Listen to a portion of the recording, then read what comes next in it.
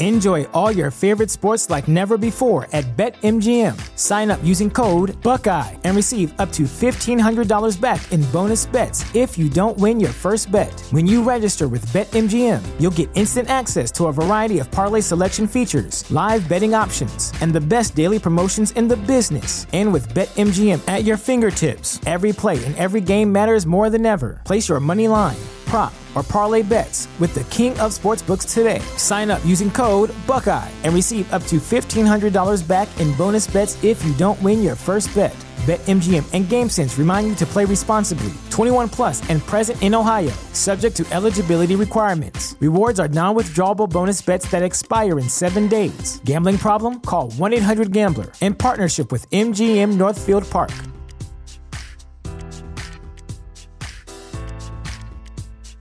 Save big on brunch for mom, all in the Kroger app. Get 16-ounce packs of flavorful Angus 90% lean ground sirloin for $4.99 each with a digital coupon. Then buy 2, get 2 free on 12 packs of delicious Coca-Cola, Pepsi, or 7-Up, all with your card. Shop these deals at your local Kroger today, or tap the screen now to download the Kroger app to save big today. Kroger, fresh for everyone. Prices and product availability subject to change. Restrictions apply. See site for details.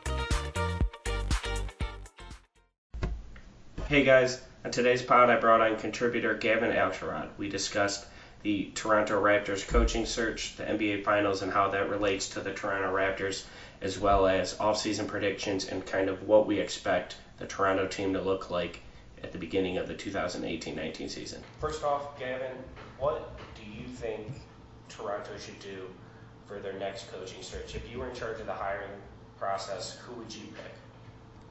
Ooh, that's a tough question. I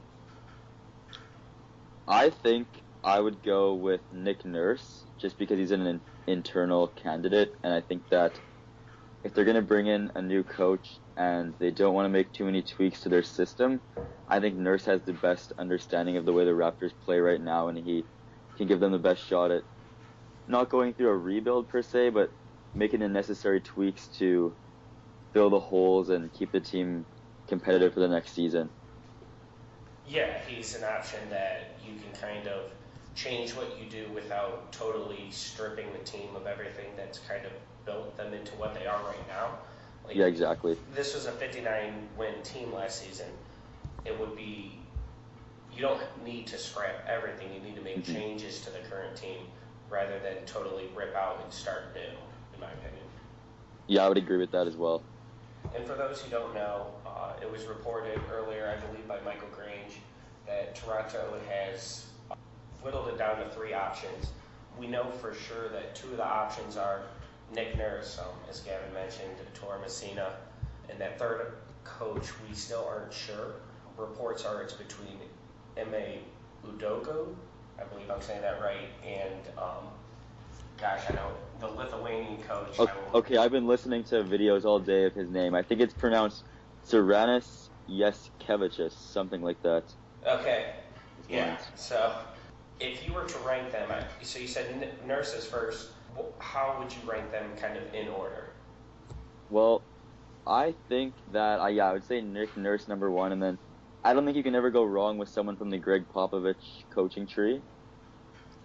So, and then I would put Jaskevičius number 3, just because I don't really know too much about him and what he brings, but from what I've seen, he's a pretty high-intensity coach that coaches with a lot of fire, and he's got some pretty good endorsements behind him from his players. But I'm not too sure about him. Right, and he doesn't have a lot of experience as a head coach either. Not only has he obviously had no experience as an NBA coach, I believe he's only coached for 2 or 3 seasons over in Lithuania. Yeah, I think that sounds about right. I think he was a player first, and then he retired and went right into coaching. So. Yeah, he was a player. I actually wrote a profile piece on him. He was a player over in Lithuania. Came over, played in the United States for about 2 seasons. Didn't do much. I mean, he played a little bit for the Pacers, and then kind of got traded to Golden State and part of a huge blockbuster deal, and then never earned his way back into the rotation. Got bought out. But yeah, he doesn't have a lot of experience. So it was interesting to me that of all the European names, that's kind of the one that they gravitated towards. Well, I think especially like you said, the Raptors were a 59-win team last season. If you're going to bring in a coach like that, I would think that the team would lean more towards a rebuild if they're bringing in a unestablished coach like that, sort of in the professional ranks. So that sort of also stood out to me as well. Yeah, I totally agree. I think if you go with someone like him with very little coaching experience, you're much more likely to see guys like Kyle Lowry, DeMar DeRozan dealt, just because it's going to be hard to kind of gain the locker room of a bunch of veteran players when you barely coached at all. Mm-hmm. And, I mean, that kind of brings me back to Messina, who I also am a big fan of. If it were up to me, I think it's kind of a coin toss between him and Nick Nurse. Yeah. He's had a more accomplished European career as well as coaching for Greg Popovich. Mm-hmm. Yeah, exactly. Doesn't. So. And then I also saw today, I think it was on Blake Murphy's Twitter, that Messina was in the city in Toronto recently, dining with the team. So it'll be interesting to see if that goes anywhere. Yeah, and it looks like they're going to make the decision probably in the next week or so here. Yeah. So that will at least kind of give them a direction to have moving forward. Mm-hmm. What do you think the chances are of Nick Nurse and the rest of the assistant coaching staff returning if an outside hire like Messina, Udoka is brought in? Well, I think there's a pretty good chance because I feel like whoever steps in next will have the respect for the rest of the Raptors coaching staff for the job they did this year, and I guess it all depends on if the new head coach and the assistant coach are sort of on the same page. Because if they aren't on the same page, then they're probably going to look elsewhere for new assistants. Right, and I think a lot of these guys like Kalamian and Nurse, I think they're probably 1 year away from getting a substantial offer anyways. Yeah, I would agree with that. So I'm not sure it benefits you to go jump to another team only to kind of have to work your way back up their coaching staff. Yeah, exactly. Because if you're an assistant coach on the Raptors, they were the first place team in the Eastern Conference this season, and if you're going to leave and go work your way up with a lower level team, then it doesn't make much sense unless they're getting a head coaching position, in my opinion. Yeah, it doesn't look like you're going to have a much better offer to go be an assistant somewhere. I mean, the only kind of better positions are with the Celtics, and they haven't lost any assistants. Yeah, exactly. In Toronto, or Cleveland, and Golden State. Do you think Ty Lue keeps his job after this season? Or what do you think? Perhaps, I mean, there's always a chance Nurse could be hired somewhere like there. It's an actual head coaching gig. I think the Ty Lue situation, I think it might be a domino effect. Like, I think if LeBron James stays, I think that Ty Lue's job is safe. But I think if LeBron leaves, then the organization might look at, if they're going to move on from LeBron, then it might be a whole fresh start for the team as a whole as well. So I think that they could make Ty Lue an expandable head coach. Really? Because I would almost go the opposite direction, where if LeBron does decide to come back, they would think they have to change it up and kind of want to try to impress LeBron almost in a way that they fired Mike Brown for. Yeah, and exactly. Obviously it didn't work in recruiting him, but I wouldn't be surprised if they try to entice LeBron with an offer of trying to find a better coach. Go ahead. And I guess it also depends on if they're looking at firing Ty Lue, who their candidates for the new head coaching position are, because there isn't a lot of big names per se out there on the coaching free agent market or available names, but there's like some solid assistant coaches around the league and solid college and European candidates as well. Yeah, it seems like there aren't a lot of coaches with prior head coaching experience. Yeah, there's a couple assistants. If I'm LeBron, I don't know if I necessarily want to play for a Nick Nurse or... Yeah, exactly. Maybe Messina. He comes from the Greg Popovich tree. We know LeBron has a lot of respect for Messina, or for Popovich, and perhaps it's kind of a David Blatt without the ego situation. But I don't know if LeBron is going to want to deal with a new head coach once again. Yeah, exactly. I think that they would be more apt to try to kind of go the more experienced route, which, again, I don't know who that is available. Yeah, I would agree with that as well. Yeah, speaking of LeBron, we've kind of watched this finals, and by the time everyone's hearing this, it will more than likely be over. If not, it's already 3-0 as we're recording. Gavin, what kind of was your biggest takeaway from the finals so far, and kind of how that relates to the Raptors? Well, I think my biggest takeaway is I'm almost glad in a sense that the Raptors weren't playing the Warriors, I guess, because it seems like no matter how good the teams are from the Eastern Conference, that it seems like nobody is truly ready to take on the Golden State Warriors in the finals. So I think there's a lot to learn for Toronto watching Cleveland play right now.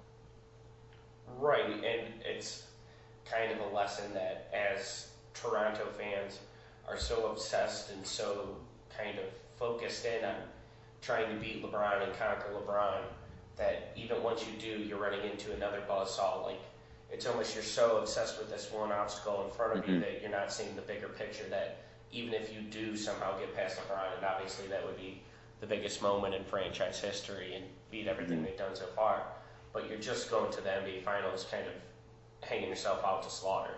Yeah, exactly. I think that even if the Raptors were to beat LeBron and let's say it goes 7 games, how do you recover and have enough energy to play in an NBA Final series against the Warriors, who their series don't usually go very long, and how could the Raptors really hang in there with the Warriors if they're on a rest and the Raptors came off a grueling series? It just doesn't seem like it'd be a very close finals in my opinion. Well, in the Cavs, it looks like when I'm watching the game, it feels like the Cavs are playing at pretty high-level basketball for that. Yeah. Like, I don't think that the Cavs are playing for their talent level particularly poor basketball. There's been some defensive miscommunications, but overall, they've just been outclassed, and you saw the Raptors get swept in 4 games. I can't imagine that it would last any longer versus Golden State. Exactly. State, despite what's happened in the regular season. Yeah, I would agree with that, because Cleveland has LeBron, and then LeBron's got some solid contributors around him, but he doesn't have really a number 2 option. I mean, Rodney Hood had a really good game in Game 3, but other than that, like, LeBron doesn't have a lot of help around him. And then when you look at Toronto, at the end of their series with Cleveland and towards the end of the Washington series, they sort of started to fall apart, and you can see the cracks in their lineup a bit. So I'm not sure, like as you said, how long they could go against Golden State either. Well, and it kind of speaks more to as you're building this team and what the ultimate goal of this team is. Perhaps the goal is just to get to the finals, and that would be enough. But if you're shooting for any kind of a realistic, even outside shot at a title, you have to not only be better than LeBron and the Cavaliers, you need to be significantly better than them. Yeah, exactly. And another thing that I kind of noticed just while watching the game, that both teams have, the Warriors and the Cavaliers, that Toronto doesn't have is kind of this positional flexibility, particularly the Warriors. Where the Warriors can play anybody anywhere, it seems like. Yeah, and they can play multiple different styles, and you're not really sure who's a small forward and who's the shooting guard, while the Raptors, kind of all their pieces are these nominal positions, and it kind of just looks like the Warriors are the team who's running the spread, and the Raptors are the team who's continuing to run the power high. Yeah, I would say that when you watch Golden State, like you said, they can play anybody, it sort of keeps defenses guessing, because you can game plan for one scenario, and then the next possession, it can change. But when you're playing against Toronto, everybody's sort of a positional guy, and then they have like 1 or 2 interchangeable players. Like, you could bring Norman Powell in and play him at a small forward or shooting guard, but their lineup doesn't really keep defenses guessing, and it makes it easier for defenses to sort of take advantage of that, I guess, in a way. Yeah, I totally agree with you. It's kind of, the Warriors can kind of shape and mold their style to whatever is convenient for them and whatever they need to win, while the Raptors, again, are set in their one way. And I mean, you can do a couple weird things where you play Serge at the 5, perhaps, and you can try to play small, but it's not like the Warriors where they can switch across multiple positions and play. You can either play big with Looney or JaVale in there, and then they can also run out the Hamptons 5. You just don't have that kind of flexibility with Toronto. Yeah, exactly. I would agree. And I think that's one of the biggest flaws that Masai's had in building this roster, and I think he's done a good job. I don't want to make it seem like he's done a poor job, but I feel kind of if you look at what Boston's doing and if you look at what Golden State's doing, they're ahead of the curve where we're just going to get these 6'7", 6'8" wings, and who cares if Jaylen Brown's a power forward, if Jason Tatum's a power forward, or if Gordon Hayward is. We're just going to get a bunch of wings. We're going to get guys who can switch across positions, and we're just going to kind of play the new evolution of basketball that it feels like Toronto just hasn't evolved to.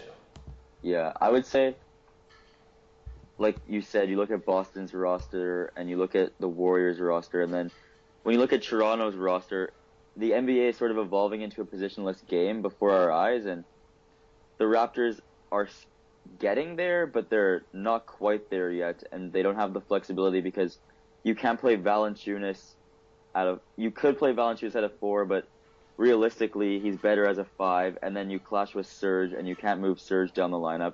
And so it gets kind of messy when you try and move around these guys because the Raptors are a more set position team, whereas the NBA is leaning towards a positionless shift.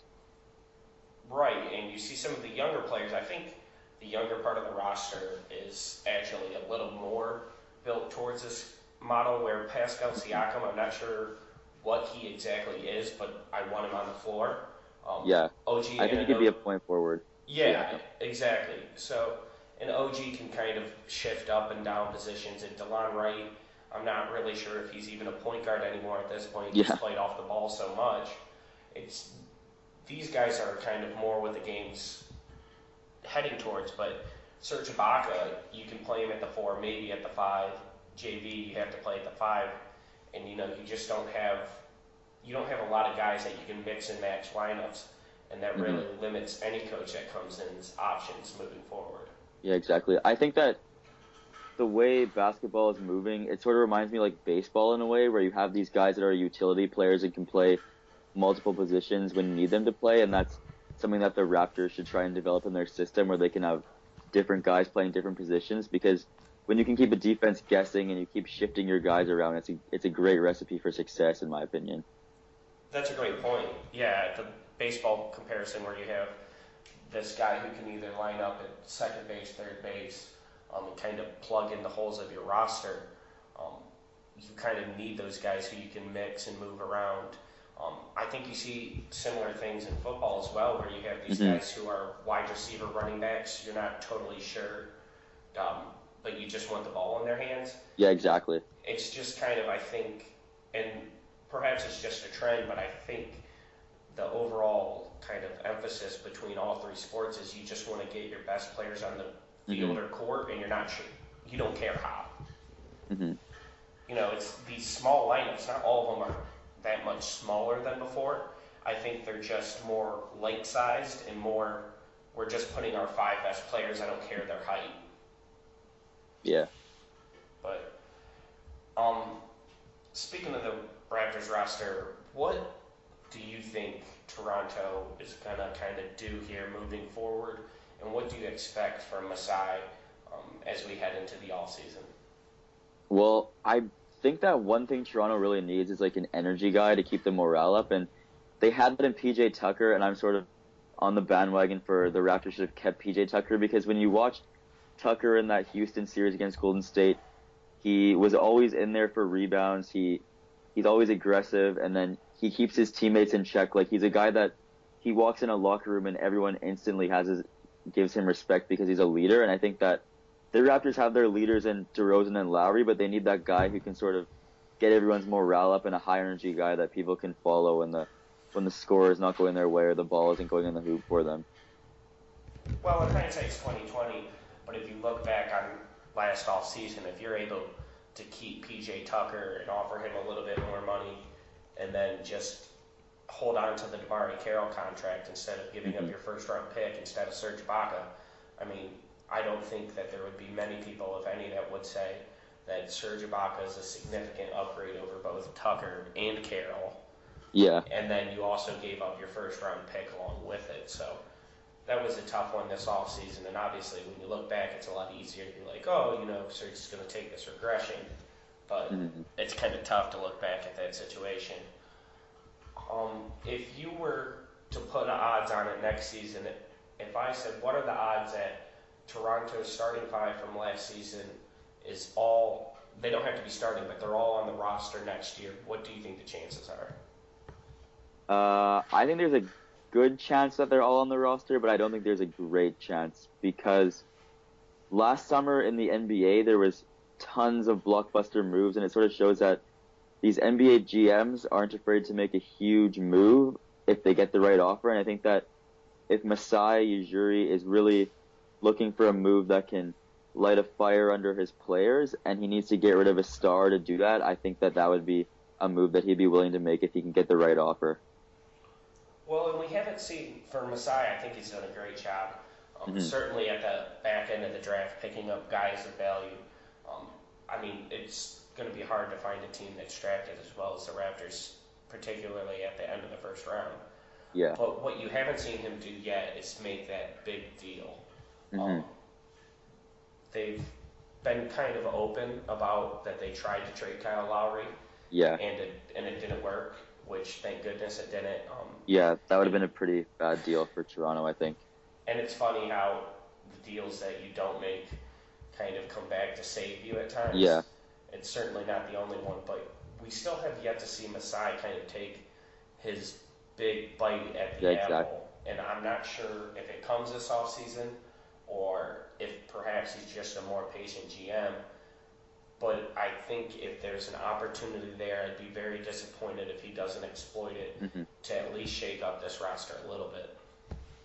Yeah, I think that when the Raptors acquired Serge, a lot of people thought that it was going to be the big move, but then when you look at the way he sort of regressed this season, I don't think it played out the way the fans expected. I don't think it played out the way the team expected because he's now on this huge contract and nothing's really certain with Serge anymore. So it'll be interesting to see what they'll do to sort of bolster their roster this offseason.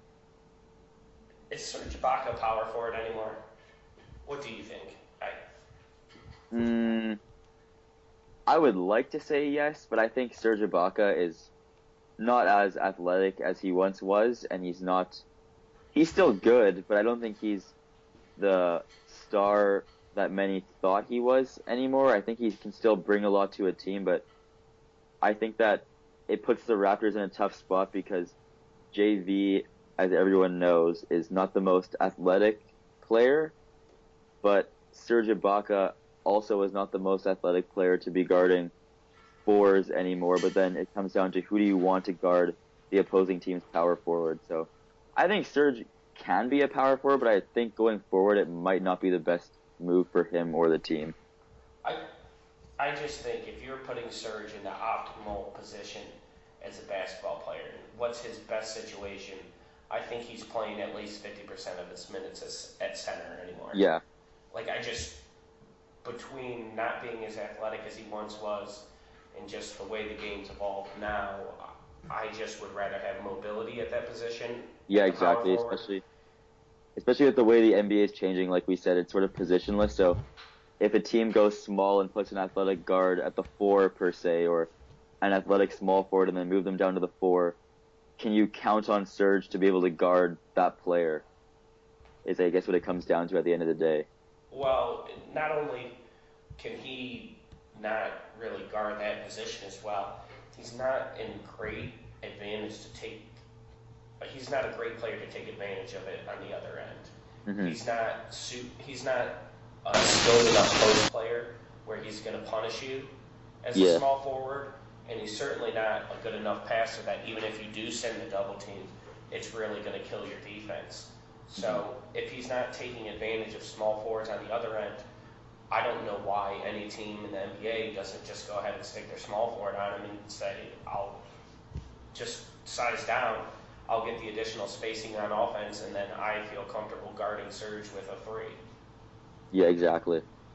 And he doesn't kill you on the offensive boards either.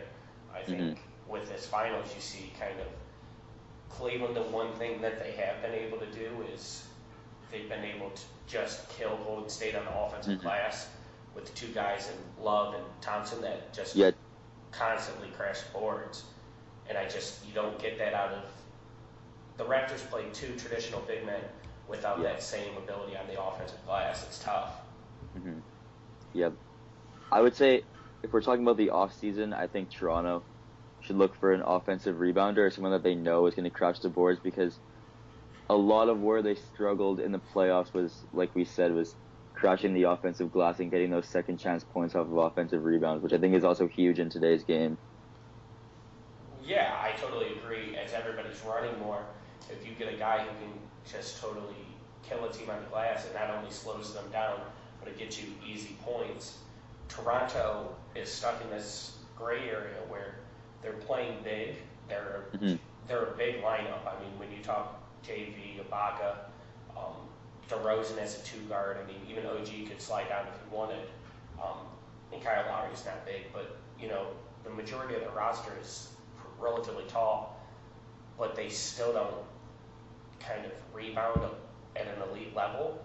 So it's tough. You sacrifice spacing and offensive kind of fluidity on one end, and you're not getting the benefits of at least being a big team. Mm-hmm. So, do you think that there's any chance? I guess to me, there's three centers on Toronto's roster if you count Serge as kind of a center hybrid. Do you think there's a reasonable deal for them to either get off Valanciunas or to get off Ibaka without giving up a pretty considerable asset? I think the way Valanciunas played in the playoffs, to me, really raised his stock as a trade asset. So if you're the Raptors and you don't want to get rid of a major asset, but you also want to acquire a significant piece, I would say Valanciunas, as of right now, would be the better option to trade, because he's still relatively young and he's developing a three-point shot, and I think that after watching his play in the playoffs, he would have more value than Serge would on a trade market at this point. Yeah, I agree. Kind of after heading into the postseason, I'll be honest, I was skeptical of Valanciunas' worth. I thought that he couldn't stay out on the floor against the most elite teams. But as teams kind of start to switch more, JB at least is someone who can take advantage of that, where I don't think you see that with Serge. And he's also just a much better passer, and you can kind of run the offense through him a little bit more than you can with Ibaka.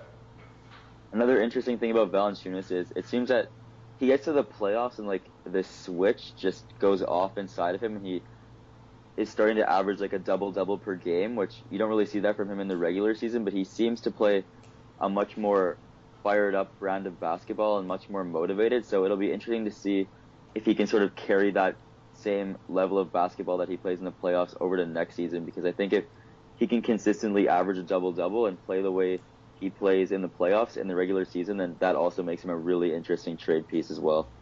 Yeah, and I think that a lot of kind of what his success was this season was he was down in minutes significantly over what he has been, and kind of just in those minutes he's been much more aggressive looking for his shot. And I think if you're Valanciunas, you're always going to be at least a small liability on the defensive end. He just doesn't have the athleticism to kind of be an above-average defender in my eyes. But if you're only playing 20 minutes and you're a complete beast on the offensive end, then you can offset that to the point where if you're not being aggressive, then it's kind of why do we have you out here if you're a defensive minus and not being aggressive on the offensive end? And then I think another thing, something that I just thought of, is if Toronto is to trade Valanciunas, I'd love to see Pascal Siakam in a more featured role in the rotation, because I think that if the Raptors are going to choose between trading Valanciunas and Serge Ibaka, another thing in the back of their head is, do we think that Pascal Siakam is ready for a bigger role in this offense? Yeah, I think that's going to happen either way. I think that you need to get Pascal onto the court as much as possible. I think his minutes need to be up, even if you have JV and Valanciunas back. I don't know if that means eating into Jakob Poeltl's minutes. I don't know if that means playing Ibaka less, probably maybe even both. But I think that next year, Pascal, especially if you see a similar growth that you saw in his first year, I think he needs to play a lot. Yeah, I think Pascal Siakam has a lot of the tools that you need to thrive in the quote-unquote new NBA, and there should be no reason that the Raptors shouldn't be taking advantage of that, in my opinion. I totally agree, and particularly if he can get that shot down, not even above the break, if he can just hit corner threes, that would be enough. What he provides you as far as defensive flexibility and as far as secondary playmaking, like I said, if he can just get at least a corner three-pointer to be, I mean, it doesn't even have to be tremendous. It just has to be kind of a respectable level. It would be huge for the Raptors. And another thing he does is if you play him with the starting lineup, you can kind of switch everything besides Valanciunas. Because you have guys like DeRozan, DeRozan's what, 6'6", 6'7"? I think so. He's pretty big size. OG Anunoby can guard kind of 1 through 4. Siakam can guard 1 through 4. And Kyle Lowry's a bulldog and has kind of proven himself in the post. It's kind of similar to Chris Paul in that he's so stout that you can't really take advantage of him down there, and his hands are so quick that you can switch a lot of possessions if you put Pascal Siakam on the court, along with DeLon Wright. I mean, you're starting to build out the Raptors roster as much as I criticized it earlier with guys who can kind of switch and play the new style of defense that it seems like everybody wants to play now. Yeah, and especially when you touched on DeLon Wright, his three-point shot has come a long way as well, I think, and that's also another valuable skill for him and the Raptors as well moving forward. What do you think kind of the chances he gets dealt are? Well, I wrote about it earlier this week, and I think that if the Raptors re-sign Fred VanVleet, then I think it makes DeLon Wright a more savvy trade option because he's got term left on his contract, he's young, and unlike a lot of young restricted free agents, he's got a lot of playoff experience. And if you're a team like Orlando who doesn't really have a young point guard, but you've got sort of veteran point guards, a guy like Wright could be like a bridge point guard until you find that really franchise cornerstone starter for a lot of teams. Yeah, and I think he could also be used as someone to kind of help you get off a little bit longer salary. Yeah, exactly. To kind of help you re-sign VanVleet. So it might be something where you come into an agreement with VanVleet, and then it allows you to use, I think, he's not enough of an asset to attach to Ibaka or Valanciunas. Yeah. But I think that DeLon Wright and Norman Powell, you could probably get into a team with cap space. Like the Atlanta Hawks, if you're Atlanta, go ahead and take a flyer on Norman Powell, and then you get DeLon Wright along with it. I don't think that's a bad option if I was a team who's kind of looking for some backcourt help. Yeah, I don't disagree with that. And then I also think that if the Raptors are looking to get into the draft this year, it's a pretty deep draft class. And I think that if they're trying to get into the draft, Wright is a guy who could probably get them into the second round, which also helps them load their talent pool for the future. Because when you think about the makeup of this team, nothing is really certain moving forward in the next 3-4 years. So if you can go into that second round and get a guy who you can build for the future, it could also help this team a lot in the long run. Well, right, and to be frank, his contract comes up after next season. So if you do get a player at say you get an end of the first round pick or a top of the second, those are someone that you have under control for a little bit longer. Exactly. And you don't have to give a payday quite as soon. Because it's going to be difficult is if you keep Fred VanVleet and then you also have Kyle Lowry on the roster, you're going to be contributing a lot of money to the point guard position. Yeah. And I guess at the same time, if you bring in VanVleet and you give him a big contract, how does that affect the morale of DeLon Wright, who's sort of grinded off the bench for the last few years, but he's gotten opportunities, but he's still not had that huge opportunity like VanVleet got this year. So it'll be interesting to see what'll happen there. And someone who, when needed to, slid off ball for the betterment exactly. of Fred VanVleet. So, I mean, I could see how that would get under your skin if you're like, hey, I slid off ball, did whatever the team needs, and now he gets to reap the benefits with a massive contract. Yeah.